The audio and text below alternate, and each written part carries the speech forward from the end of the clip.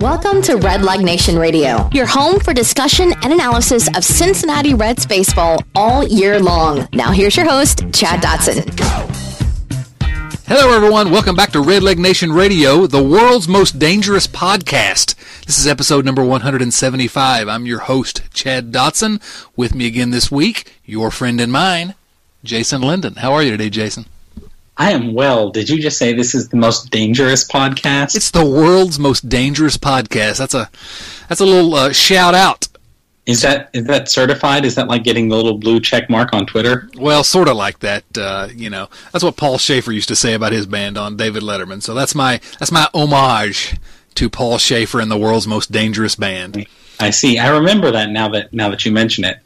But it also shows that we're just both old men. Oh, you're definitely old. But anyway, episode number 175, that's a pretty big number.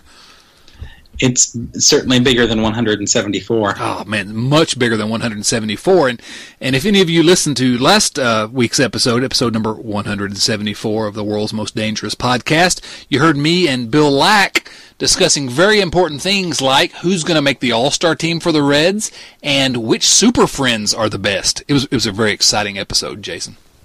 It sounds exciting. And we were pretty much on the nose with who was going to make All-Stars. Mention that first because that's the news that we got this week, which is Zach Cozart has been elected as a starter to the National League All-Star team, and Joey Votto certainly deserving, made the All-Star team as well. 2 Reds and 2 deserving Reds, right? Yeah, I don't think there's any question about that.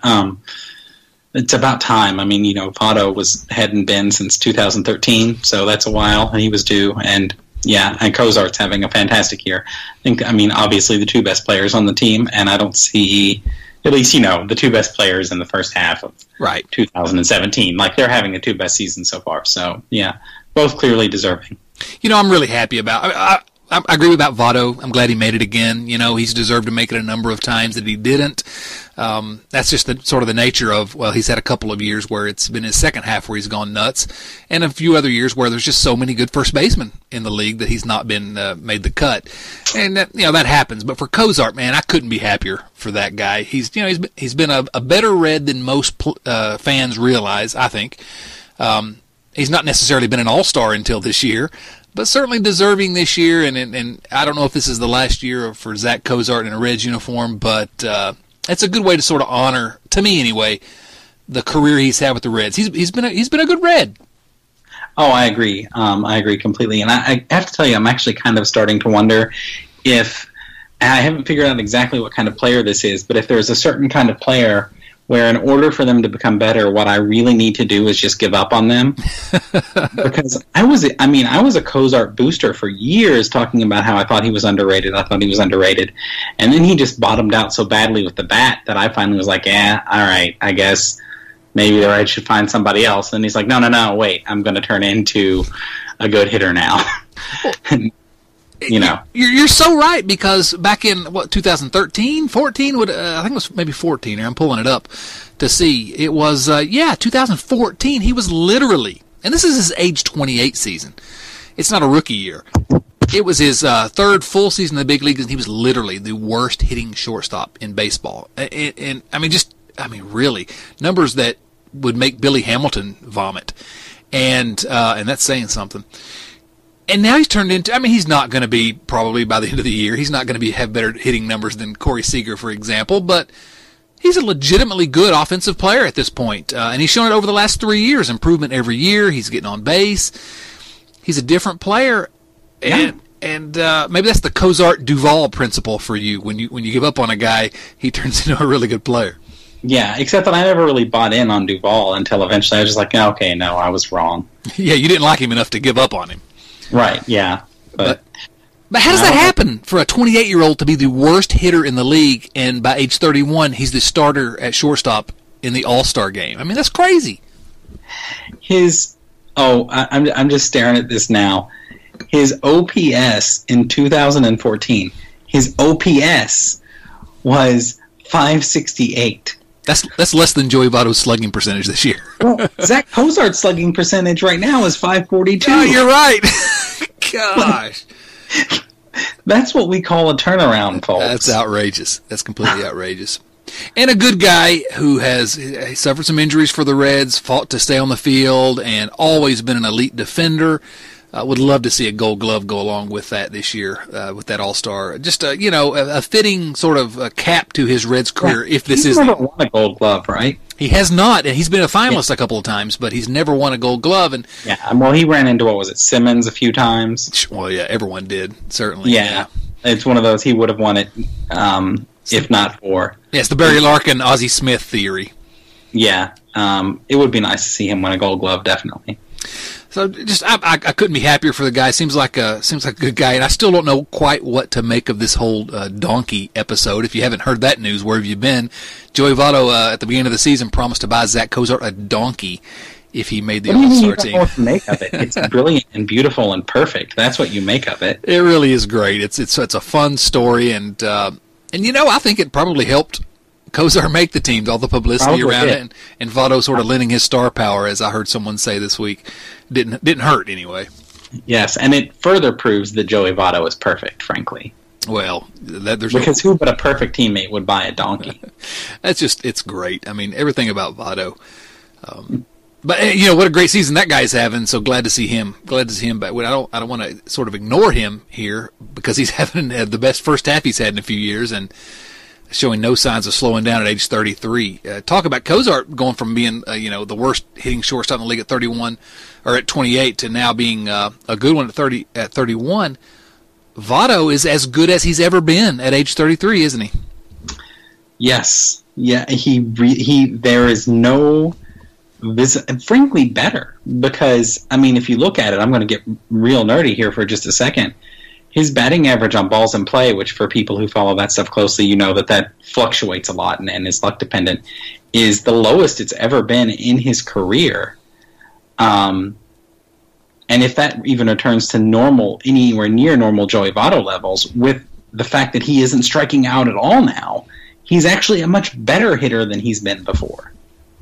Here's a way to put it into perspective. Last year, and just looking at Baseball Reference, wins above replacement, last year he was worth 4 wins. Hey, that's a good player, a 4-win player. The year before that, it was 7.6 wins. That was that great 2015 season he had. But last year, a 4-win player. This year already, half a season, 4-win player, Baseball Reference WAR. So he's already equaled his production, and we sort of have half the season to go. We say it all the time, Jason, enjoy this guy while we've got him. It's a joy to watch every single at-bat. Here is, I will now tell you my personal favorite, current favorite Joey Votto stat. Okay? Let's hear it.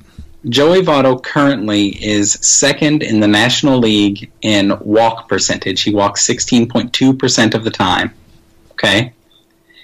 He has the fourth lowest strikeout percentage in the National League. He only strikes out 11.1% of the time. And leads the league in walks.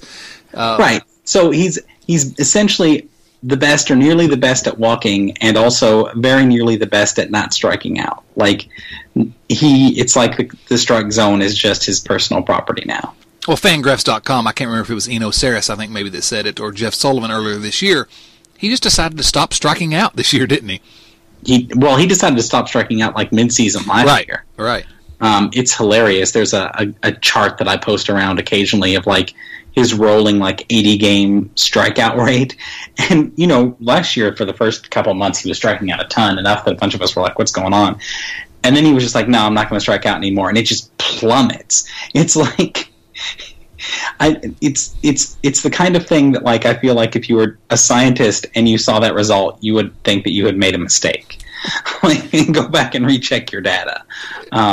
It's amazing how he can just decide I'm just going to do this now. Yeah, and it's not going to strike out anymore.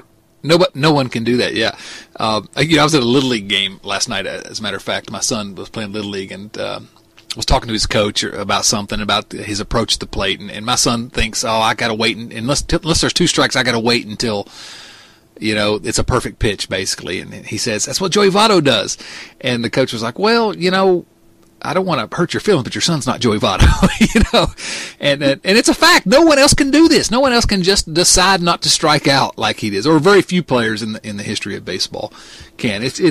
it's astounding. You know, my favorite guy for much of the 2000s was Adam Dunn, and I got used to the sort of 3 true outcomes type of guy: home run, walk, strikeout. You know, and he had a ton of walks, but he also had a ton of strikeouts, 200 strikeouts. I'm looking at Joey Votto, and he's walked 58 times this year. This doesn't count tonight as we're recording this, and he did actually walk once tonight, so 59. Twice, you're right, twice. So he's up to 60. He leads the league. He struck out 40 times. I mean, you know, the last 2 years he struck out 135 and 120 times in full seasons. We're over halfway through the season. He's only struck out 40 times this year. It's just, how is that possible? I don't get it. You're right. You'd think if you were looking at the data that there's been an error somewhere, some sort of glitch in the system. Especially, frankly, in the era that we live in, like right now.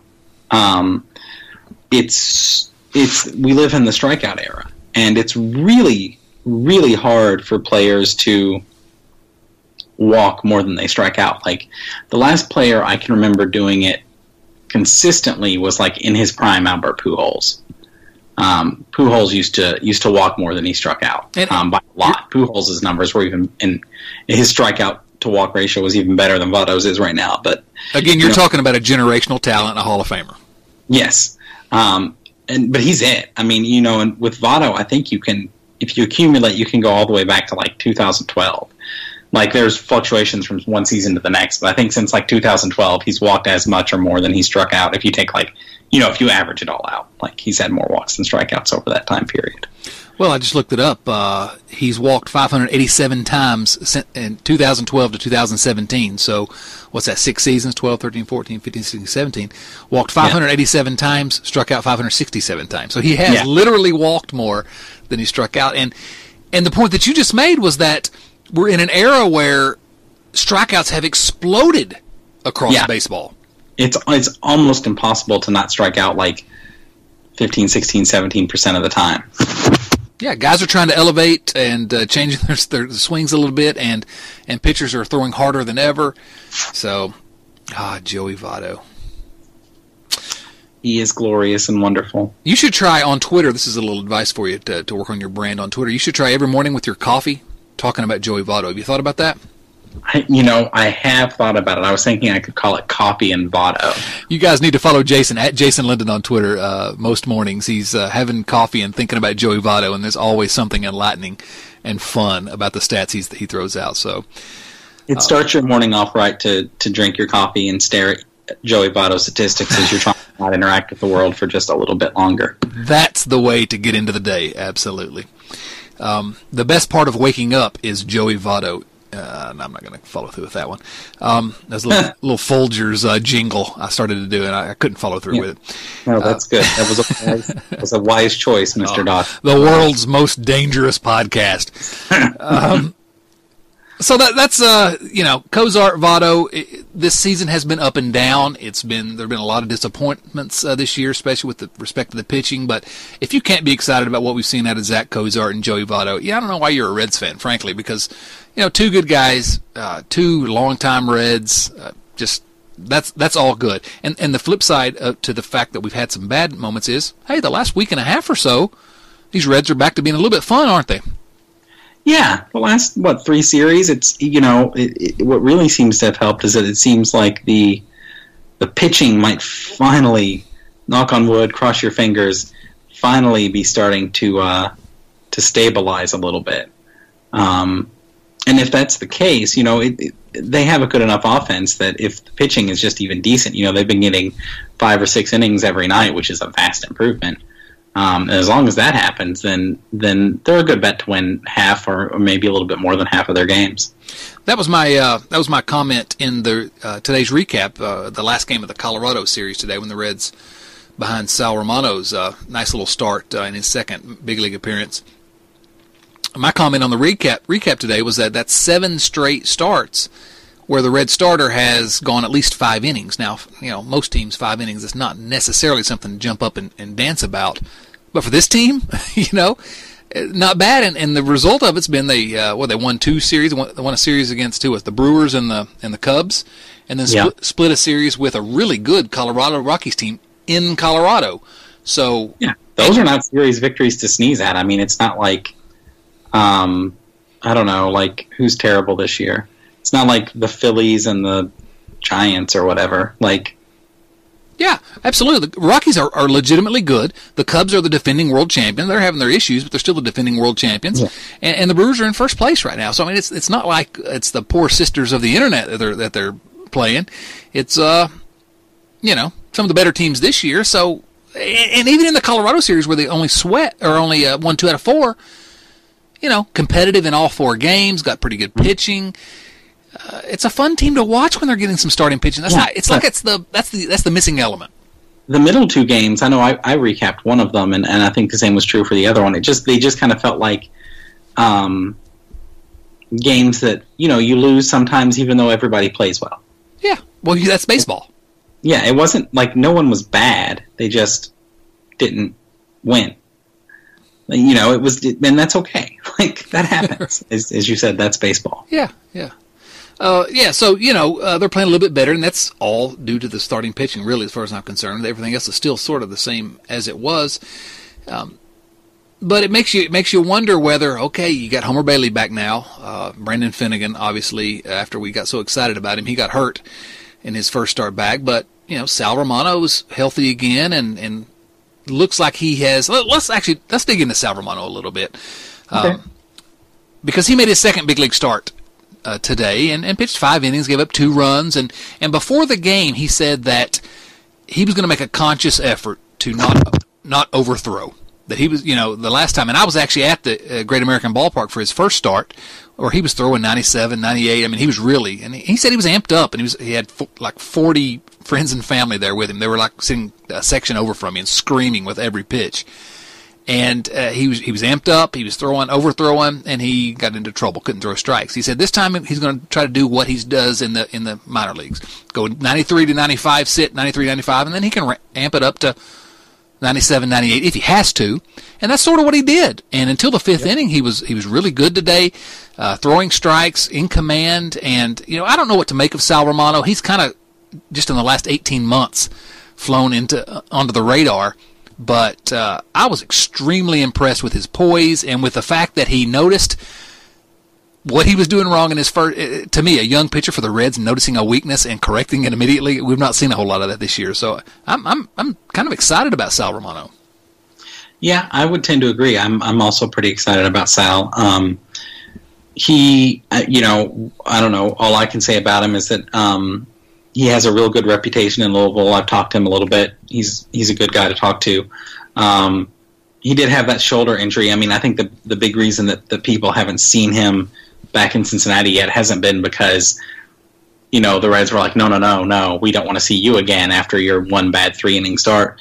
It's been because he got hurt and he was rehabbing for a while, and I think they were kind of just waiting until he was back and kind of showing that he was ready to go before getting him another shot. And actually, like, you know, when they called up Jackson Stevens for that one start, I was like, okay, you know, somebody else is getting an audition. And, you know, in Romano's last start in Louisville, he had 8 innings, 2 runs, you know, right. So it was like, okay, all right, come on up, man. So I think that's what it was. They were just waiting to make sure that he had his head on straight. He'd had a couple of little blow-up starts, one in particular where he walked 5. But once he was in order, I think it was time for him to get another chance. And I may be making too much of the fact that he made this adjustment and said beforehand he was going to try to make this adjustment, and then he followed through with it. Yeah, his ceiling may only be a number 3 starter, maybe. But hey, listen, there's lots of value in a guy like that, and I don't know. I'm excited to see what else we can get out of Sal Romano the rest of the season. You got to think at the very least he earned another start here, and you know, again, this guy's 23 years old. I mean, it's, you know, still a young guy. So with all the problems we've had with young pitchers this year, finally. We've had a little ray of hope here and there with Amir Garrett, but finally a ray of hope, and we've had very few rays of hope in this pathetic starting rotation this year. Okay, well, you know, that's sort of anything else you want to say about today or about the things we've been talking about? Because if not, we took some questions from Twitter, and this is dangerous. You ready to dig into Twitter questions? Almost certainly a mistake, but yeah, let's do it.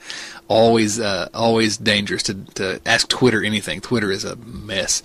But I did ask out on Twitter at Red Leg Nation whether you had any questions you wanted Jason and I to answer on the podcast. And, of course, we don't know what we're talking about most of the time, but we're going to give it our best shot at answering some of those. So let's dig into them. And there's one in particular, more than one maybe, but one in particular that I think is going to lead into some of the news that we had today about possible trade deadline talk.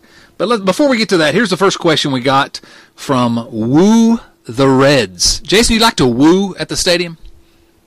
I have not been at the stadium when the woo has ensued, but I would most likely join in on the woo.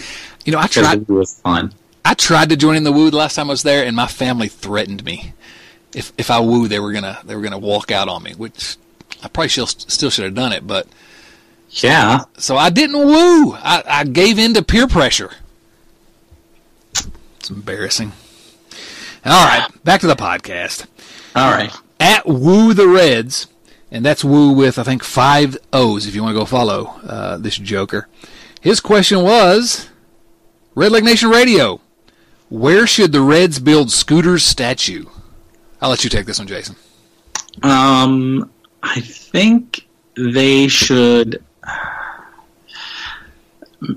Maybe, I'm sure that somewhere in the Reds' offices there is a picture of like Brandon Phillips on the wall somewhere, and I think they should put Scooter's statue right next to it. Right next to Brandon Phillips. That's a good one. I was going to suggest that they remove Frank Robinson's statue.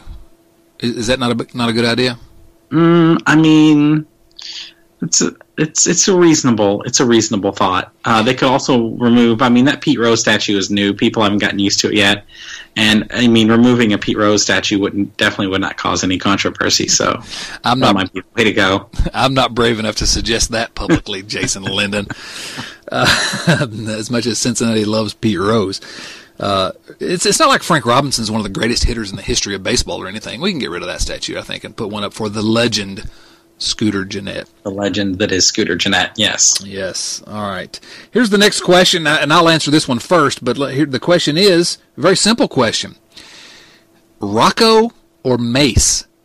I guess it's asking which do you prefer as a nickname for Devin Mesoraco, who is on the disabled list. We should report a 10-day disabled list with a shoulder injury, same shoulder he had surgery on. They tell us it's nothing to worry about. I'll ask you about that in a second, but I'm going to go with Mace, M-E-S, because it's easier to type on Twitter. I've always said Mez. That's how I pronounce it. It should be. It's Mesoraco. Why would I say Mace? Yeah, I don't know where you got that, man. Jason, that's weird. I kind of question your competence now. It's almost like I talk weird. This is an opportunity for you to make fun. It's like you have some sort of really strange, like really, really strange accent. Yeah, I try to put the accent joke on the T there for you. You hit it out of the park. Good work, Jason. Yeah. So Mez. See, I like Mace better for some reason. It's like it's. Well, we're all wrong sometimes. But you go with that over Rocco, I guess. I'm not a fan. I'm not a fan of Rocco. I don't even know if I've ever heard that before. That was from Phil Razor at PSR 1973. Evidently, he was born in 1973. That guy is old. Very old. Oh, it's disgusting. All right, so we agree with Mess or Maze or Meese or I don't know. Stop on your head. Let's move on. Well, first of all, I'm not ahead. I'm way behind. But Mesoraco on the 10-day disabled list, shoulder injury, same shoulder he had surgery on. Brian Price tells us no reason to worry. It's different than the injury that caused the surgery. Do we worry or do we believe Brian Price? Yes. Both. We try desperately to believe Brian Price because we want to believe it's nothing, because Mesoraco is playing pretty well this year. But, man, with the injury history that guy has, and Price wouldn't say that he'd be back at the end of the 10-day period on the disabled list. He wouldn't commit to that. Yeah, I mean, we'll see. I think it's one of those things that if it is what they say it is, it doesn't sound like it should be a long time. If it's not what they say it is, then it might be a while. And then we can worry. It's often not what they say it is, but before we start pacing around the room and pulling our hairs out, let's wait and get more information, I guess. Yeah, agreed. Agreed. Man, finally we agreed on something. Finally, we never do. Never. Okay, here's a question that I think is will lead us into some of the news from today. This is from Nathan at GNilly97. Wow, he's born in 97. This guy's young. Yeah, assuming that's what 97 means. Maybe he's 97 years old, Jason. Oh my gosh. Here's a scary fact for you, Chad. Many people know I am a high school teacher, and I think it was this last year, I teach seniors, that typically at least, that the entire graduating class was born after I graduated from high school. How are you going to feel when that entire graduating class was born in 2000? Well, that's going to be next year. Next year, yeah, that's soon. Oh my gosh, Jason, yeah, you are old. I am old. You're as old as Phil Razor at PSR 1973. Man, I'm not that old. Not that old. Nobody's that old. No, nobody's still alive anyway. It's somewhat, yeah, startling. Well, GNilly97, who is 97 years old, he asks, wouldn't trading Raisel Iglesias for a huge return be the best move for a Reds team that probably won't contend until 2019 at earliest? And there's a lot of things to quibble with in that, and we'll dig into it. Wouldn't trading Raisel Iglesias for a huge return be the best move for a Reds team that probably won't contend until 2019 at earliest? And that relates to the news today that was reported the Washington Nationals are interested, I think that was the word that was used, interested in pursuing Reds reliever Raisel Iglesias. My response is, well, I'm interested in Raisel Iglesias being a Red for a long term, but if they're willing to offer up some kind of big fancy package for Raisel, bring it on. Yeah, I mean, my interpretation of that when I saw that was somebody called the Nationals and said, so you guys need bullpen help, huh? And they're like, yeah, obviously. And they said, who would you like to get? And then they said, I mean, Raisel Iglesias would be nice. Because, of course it would. That doesn't mean there are any actual trade talks. That said, yeah, I mean, if somebody offers you a really nice package, you probably take it. I do think there is some danger, and for a while I thought that it was just that Reds fans are weird, but it's really all baseball, like fan bases have gotten infected with this sort of like football mentality or whatever, where it's like, 10 games means everything, and, there were 10 bad games, therefore this team is terrible. And it's like, no, that's not how baseball works at all. So at some point, you have to say, at the earliest they could possibly contend is 2019. I think there's a case that they could be potentially contenders next year. I think talking about 2019 is maybe if they're lucky they'll contend by then is a little bit off. So I do think it's generally speaking, yes, it is the right move to trade a player for a better return because somebody needs that player until you get to the point when you actually want to compete, at which point it matters to have players who can and are ready to produce at the major league level. Well, yeah, that's one thing I wanted to quibble with the assumptions that are made in this tweet is that the Reds aren't going to contend until 2019 at the earliest. I'm not willing to concede that. It may not be the most the most obvious or the most likely outcome, but I don't see why this team can't compete next year. So saying 2019 at earliest, I don't agree with that. About Iglesias, here's my opinion on trading Raisel Iglesias. The Reds don't need to be trading Raisel Iglesias. They have him for I think another 4 years after this one. On the other hand, and he's a guy that can contribute. I mean, he's great. I think he's the best pitcher in this organization in terms of just talent. And he can contribute to the next good Reds team, whether that's 2019. I mean, he's under control for quite a while yet. it would have to be a really, really fantastic package to send Raisel Iglesias away. You'd have to have your socks knocked off, basically. Well, that's the point. He's a guy, even if you agree with the premises of G. Neely 97, that they're not going to compete until 2019 the earliest, well, they're still going to have him under control for 2019 and beyond until, I don't think he's a free agent until 2022, if I looked at that correctly. So if you take that premise... 2021. Well, there you go. 2020, rather. Yeah, at the end of the 2021 season, he can be a free agent. So you still got him for not 2019, 2020, 2021. So you don't have to trade him. So that's not the best move for a Reds team, unless the other part of that tweet is trading him for a huge return. And that's the thing. I'm not looking to trade Raisel, but I'm listening.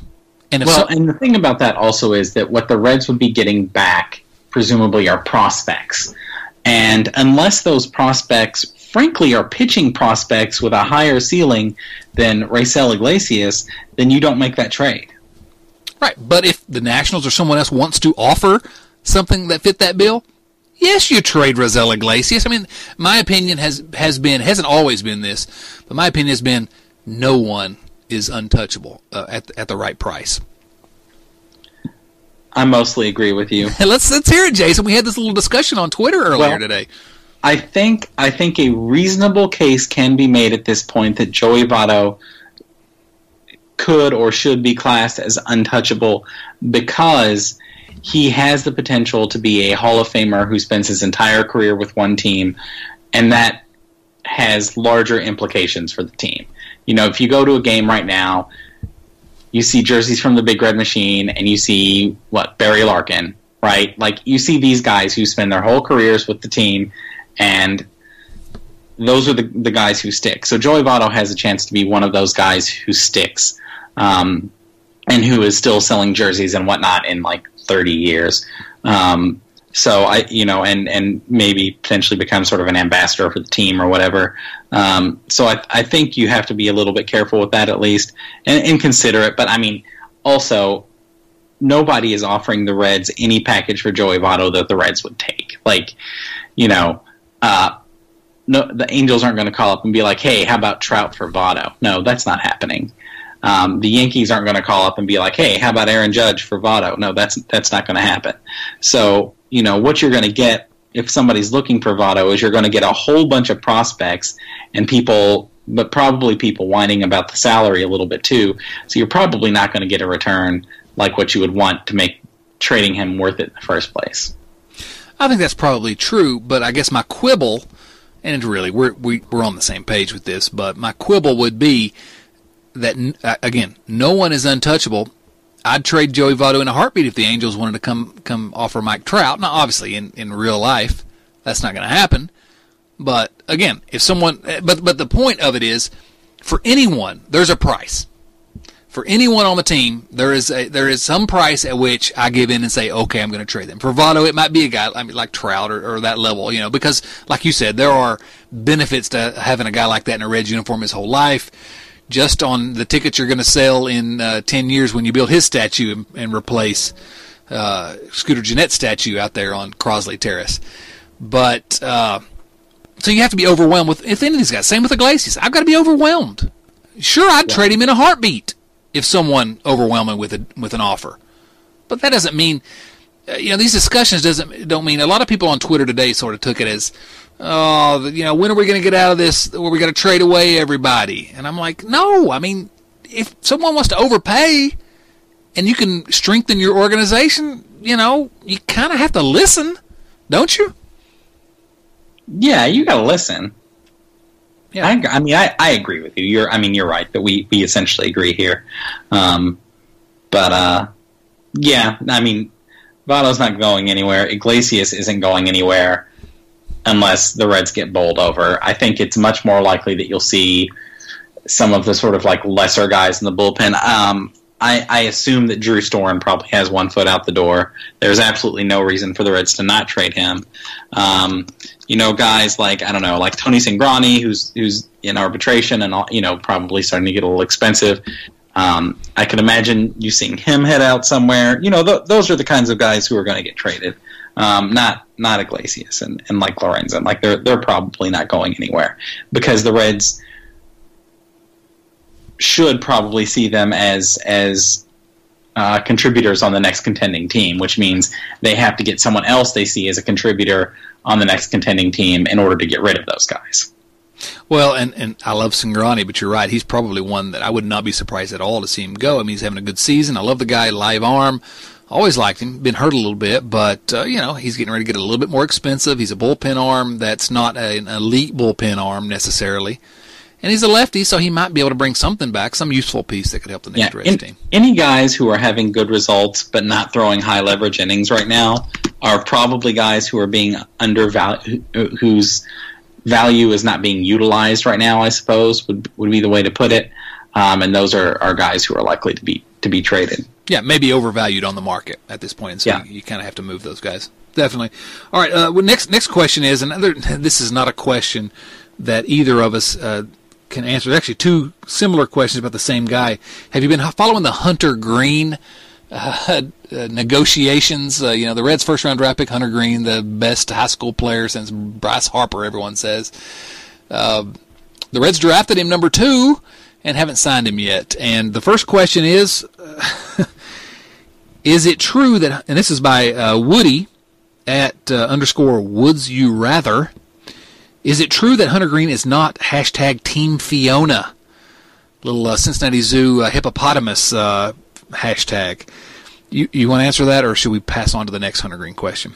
Let's pass on to the next Hunter Green question. I have no information that he is not Team Fiona. We're all Team Fiona, although I really wish I would quit seeing pictures of a hippopotamus in my Twitter feed.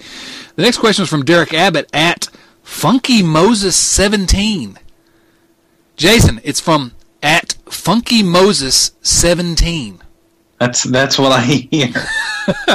His question is, when will Hunter Green officially sign with the Reds? Tomorrow. Tomorrow. That's the answer. Tomorrow's the deadline for first-round draft picks, or for draft picks to sign. Tomorrow, I think at 5:00 p.m. He's going to sign. I mean, I guess to help me sleep at night, I got to believe he's going to sign. I mean, what else is he going to do? Go spend 3 years at UCLA? Yeah, here, you're a 17-year-old kid. Now turn down $7 million. Yes. Guaranteed dollars. And, make real sure you don't get hurt for the next 3 years. Yes, because he's being offered $7+ million. I mean, that's been reported. That is the case. That's the money the Reds have left, and that's more money than even I make as a public school teacher. Well, slightly, but yeah. Here's 17-year-old, $7+ million. He's not. Maybe he turns it down. Maybe he thinks he's enough of a Lonzo Ball type talent that he can pass that up and get more later. Come on. I mean, you really going to take a chance on going to college for 3 years? This is not basketball where you got to go to the college for 1 year. You got to spend 3 years in college. I just can't imagine he won't sign with the Reds. I think we're just taking it up to the last minute, and I haven't seen anything from what little I've seen from his camp indicating that he's not going to sign. Everybody seems to think the deal's going to get done. I'm not too worried. Well, he has, a little bit of leverage, I guess, because the Reds don't want to not sign him. But maybe he's negotiating what he's going to do in terms of being a two-way player. How much is he going to DH? Are they going to let him have a chance to play any shortstop? I don't know what the negotiating holdup is. I can't believe he's not going to sign. It's crazy. The Reds' Twitter will explode if he doesn't sign. Oh, I'm turning off the phone. I'm not going anywhere near it because yes, it will be ugly. Okay, at Bernard Fisher, he thought it would be funny. He likes to send us tweets about how awful the Reds are, and I think he thinks he's funny. But here's his question. I'm going to ignore his first the ludicrous question, but the other one was, are the Reds ever going to be good again? You want to dispense with that one, Jason? Yes, for the rest of this season, starting now. And probably forever, for the rest of our lifetimes. Probably forever, yes. Yeah. I think so. I mean, I think it's pretty clear. We've seen enough. I think the Reds are easily going to win the next 17 World Series. I don't think not counting this year. Like, this is the rebuilding year, but starting next year, 17 in a row, it's guaranteed. Take it to the bank. I think that's. I mean, I don't know. I don't know how you can argue with that. I think it's obvious. Yeah, I mean, we'll have to wait and see. Like once Nick Senzel is getting toward the end of his career, if the Reds, are restocked on the offensive front and can continue to dominate for another 17 years. But I feel fairly confident that at least for the next 17 years, it's money in the bank. Yeah, I'm with you on that. I'm buying that stock. Nathan, this is again at GNeely97, snuck another one in on us, but let's go ahead and talk about this because I think it's interesting. How many of the starting 8, the current starting 8, how many of that starting 8 besides Votto have shown the potential to be key pieces of a future contending Reds team? Let me hit this one first, and let's see what you think about it. I don't know why you would say besides Votto, because obviously Votto's in there. I think that certainly Suarez. Agree. He's my number 2 on that list, definitely. I think, frankly, you have to say at this point that Duvall and Schebler have shown the potential to be key pieces. Now, we don't know how it's going to play out. Yeah, I agree. I like Winker. I want Winker in there for somebody, but I think they've shown me enough anyway to say that, well, these guys could be pieces of a future contending Reds team. You think so? Yeah, agree.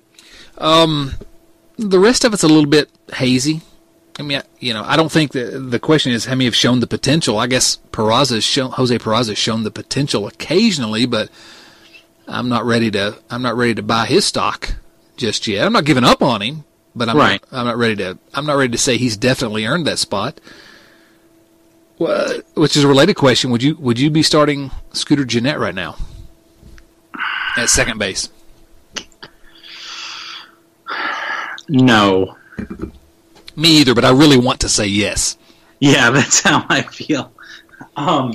No, I don't think I would. I just can't. Scooter Gennett is having the season of his life, but it's so hard to believe he's not going to eventually turn into a pumpkin. But I think the answer to that question is that all of the starting 8 have shown the potential. How many of them will be? I mean, I'd lay money on Votto and Suarez, at least one of Schebler and Duvall, and then after that it's fuzzy. I mean, Hamilton? Yeah, maybe. I mean, for all the talk about how he can't hit, which he can't, he still is generating value at an above-average level because he can catch it and he can run. If Mesoraco is healthy, yeah, okay. Peraza is still, for all the talk of how we need to give all of these pitchers more chances, and you were recently arguing, let's just throw them out there, let's just let them learn at the major league level. Jose Peraza is younger than pretty much all of those pitchers. Right. He just turned 23. So if you're going to argue that the pitchers need to get their lumps at the major league level, well, maybe this is just Peraza getting his lumps at the major league level. He's been pretty abominable offensively this year, no question. But I don't know. I mean, he just turned 23. The potential is still there. So everybody has the potential. Even Cozart, could theoretically be good for another 3, 4, 5 years. You could theoretically go forward with this starting 8 and theoretically be a good team. Do I think that will happen? No.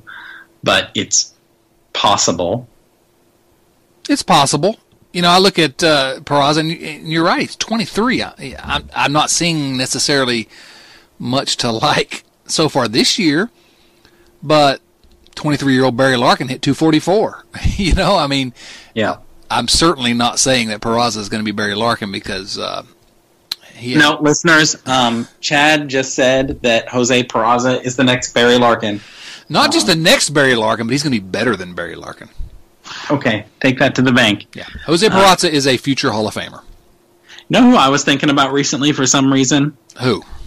Felipe Lopez. You remember Felipe Lopez? I do remember his brief but shining career for the Cincinnati Reds. Yeah, remember how we thought, oh, finally, they found a replacement for Larkin. He was an all-star one year. Yeah, he was good for 1 year.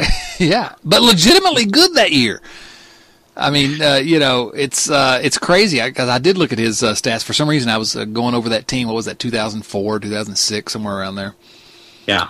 And a legitimately good season. Felipe Lopez, blast from the past. Next year, you're going to start talking about Willie Green. Never.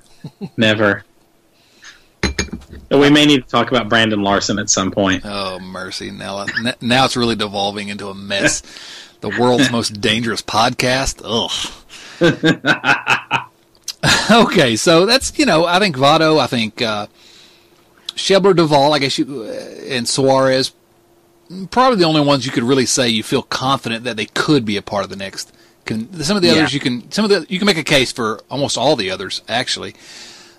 Even Cozart, who, I don't know, maybe they'll sign him to a 3-year deal. And though there seems to be starting to be some shortstop need out there among various contenders, in which case, oh boy, you got to ship him out. I think so. I mean, I just don't want to get. And it's hard because I do like you can re-sign him if you want to. Sure. Trade him for 3 months and bring him back if you feel like you can, but or want to. But I don't know. I just his value is probably never going to be higher than it is now. So, okay, let's see what other questions we've got here. Let me scroll and see. Not sure that we can really dig into this one too much, but we had a question about, or not really a question. Want to hear anything? We'd love to hear anything about real old Red stuff, pre-war era. And I don't know. We can talk about some of that maybe at some point. I think that's fun because some of the most fun I had in researching the upcoming Reds book, The Big 50, the men and moments that made the Cincinnati Reds, was some of the pre-war stuff, and Johnny Vandermeer, and had a really good time. The 1919 Reds had a blast. 39 and 40 Reds, researching all those guys, and so everyone needs, when that book comes out, need to go read it because there's some fun stuff back then. Chad, I can fondly recall watching the Reds, back well before the first Gulf War in like the 80s. I'm not sure that's the war that he was talking about. Happy to reminisce about that, about my childhood, baseball watching at some point. Yeah, you may be thinking about a different war. So, I not a whole lot we can really expand upon right now. I would like to do that in a future podcast, talk about that some, but they also link to the Old Time Baseball Show, a podcast about that there. So let's give a shout out to the Old Time Baseball Show. Go find that podcast, but only after you've subscribed to Red Leg Nation Radio. All right, what else? I guess the last question here. We'll end it on this one, and then see what else we can talk about here for just a moment. You know this guy Coop on Twitter. See, that's the only response. I do. At it me Coop, because it him Coop. At it me Coop is. Let me just say this before you go look at his follow him or look at his Twitter account. You might want to just look at it. Well, first, if you are. If you're at work, maybe don't. Maybe don't. If you're easily offended, maybe don't. I think it's an acquired taste, some of his humor, and I've not quite acquired all of it yet. But nor have I. Yeah. Well, let me just go ahead and throw his question out to you. It's about the question you would expect from Coop. How do we get the Reds to accept #Cornhog as an official mascot? You want to explain what Cornhog is? No. This is a family podcast. Remember that, Jason. I do not want to explain. No, I don't think I can explain on a family podcast what that is. But let's just say, let's do this. Let's just encourage the Reds to start selling corn dogs at their concession stands. Let's just do that. It is related to corn dogs, and don't go search it. Don't go search it, and probably don't go follow Coop. Although really, maybe just forget the last 3 minutes of this podcast now. Yeah, maybe I need to edit that out. Coop, we put for iTunes purposes, we put clean on each of these podcasts because they're family podcasts, and now you're moving us into the area where we're going to have one of those stickers on the front of our CD. Parental advisory. Tipper Gore is getting real mad. Oh, man, I'm telling you, we're really, this is as bad as it gets, Jason. And now, finally... It's the only podcast where Tipper Gore and Brandon Larson will ever get a mention. But at least after 50 minutes of this podcast, or nearly 50 minutes, finally, we've earned the name the world's most dangerous podcast. I think we have. We had to work our way up to it, but here we are. Finally, we're here, and all thanks to your good buddy Coop, friendly neighborhood content provider on Twitter, at @itmecoop. All right, Jason, the Reds are heading out to Arizona next. What if they take 2 out of 3 in Arizona? Man, we start getting excited then again. This team's so up and down. It's like a roller coaster. I think they're going to win the rest of their games for the whole season. Oh, Jason, if there's one thing I love about you, I don't know what it is, but if I had to pretend that there was one thing I loved about you, is that you're so optimistic about these Cincinnati Reds. My ceaseless optimism. Oh, man, it makes it fun. I mean, we concede the Reds have not been always fun this year, but it's baseball. That's what we keep saying. It's baseball. If you can't find stuff to enjoy, then why don't you pick up stamp collecting or something? Why do you follow the Reds every day? Sure, they're frustrating, but it's just baseball. It's just a diversion. It's just a hobby, and when it's good, it's really good and really fun. So I don't know. That's my opinion, Jason. What do you think? I concur. Finally, you've agreed with me about something. Finally. We never agree. We never do. Anything else you think we need to talk about before we wrap this up, Jason? Nope. I think we got it pretty well covered. Yeah, I think so. Follow at Jason Linden on Twitter. Follow me at DotsonC on Twitter. You can follow us at Red Leg Nation and at redlegnation.com. Every single day we've been following the Reds' ins and outs of the Cincinnati Reds baseball for 13 seasons and counting, which is hard to believe. Subscribe to the podcast, iTunes, Google Play, TuneIn Radio, Stitcher, wherever you find your podcast, we'll be there. Subscribe to us, and I say it every week, and I really hope you'll do this. Leave us a rating, leave us a review, because it does help other people find us. If you like us, talk about us. If you don't like us, keep your mouth shut. Jason, it's always a good time, buddy. It always is. Yes, and we'll do it again very soon.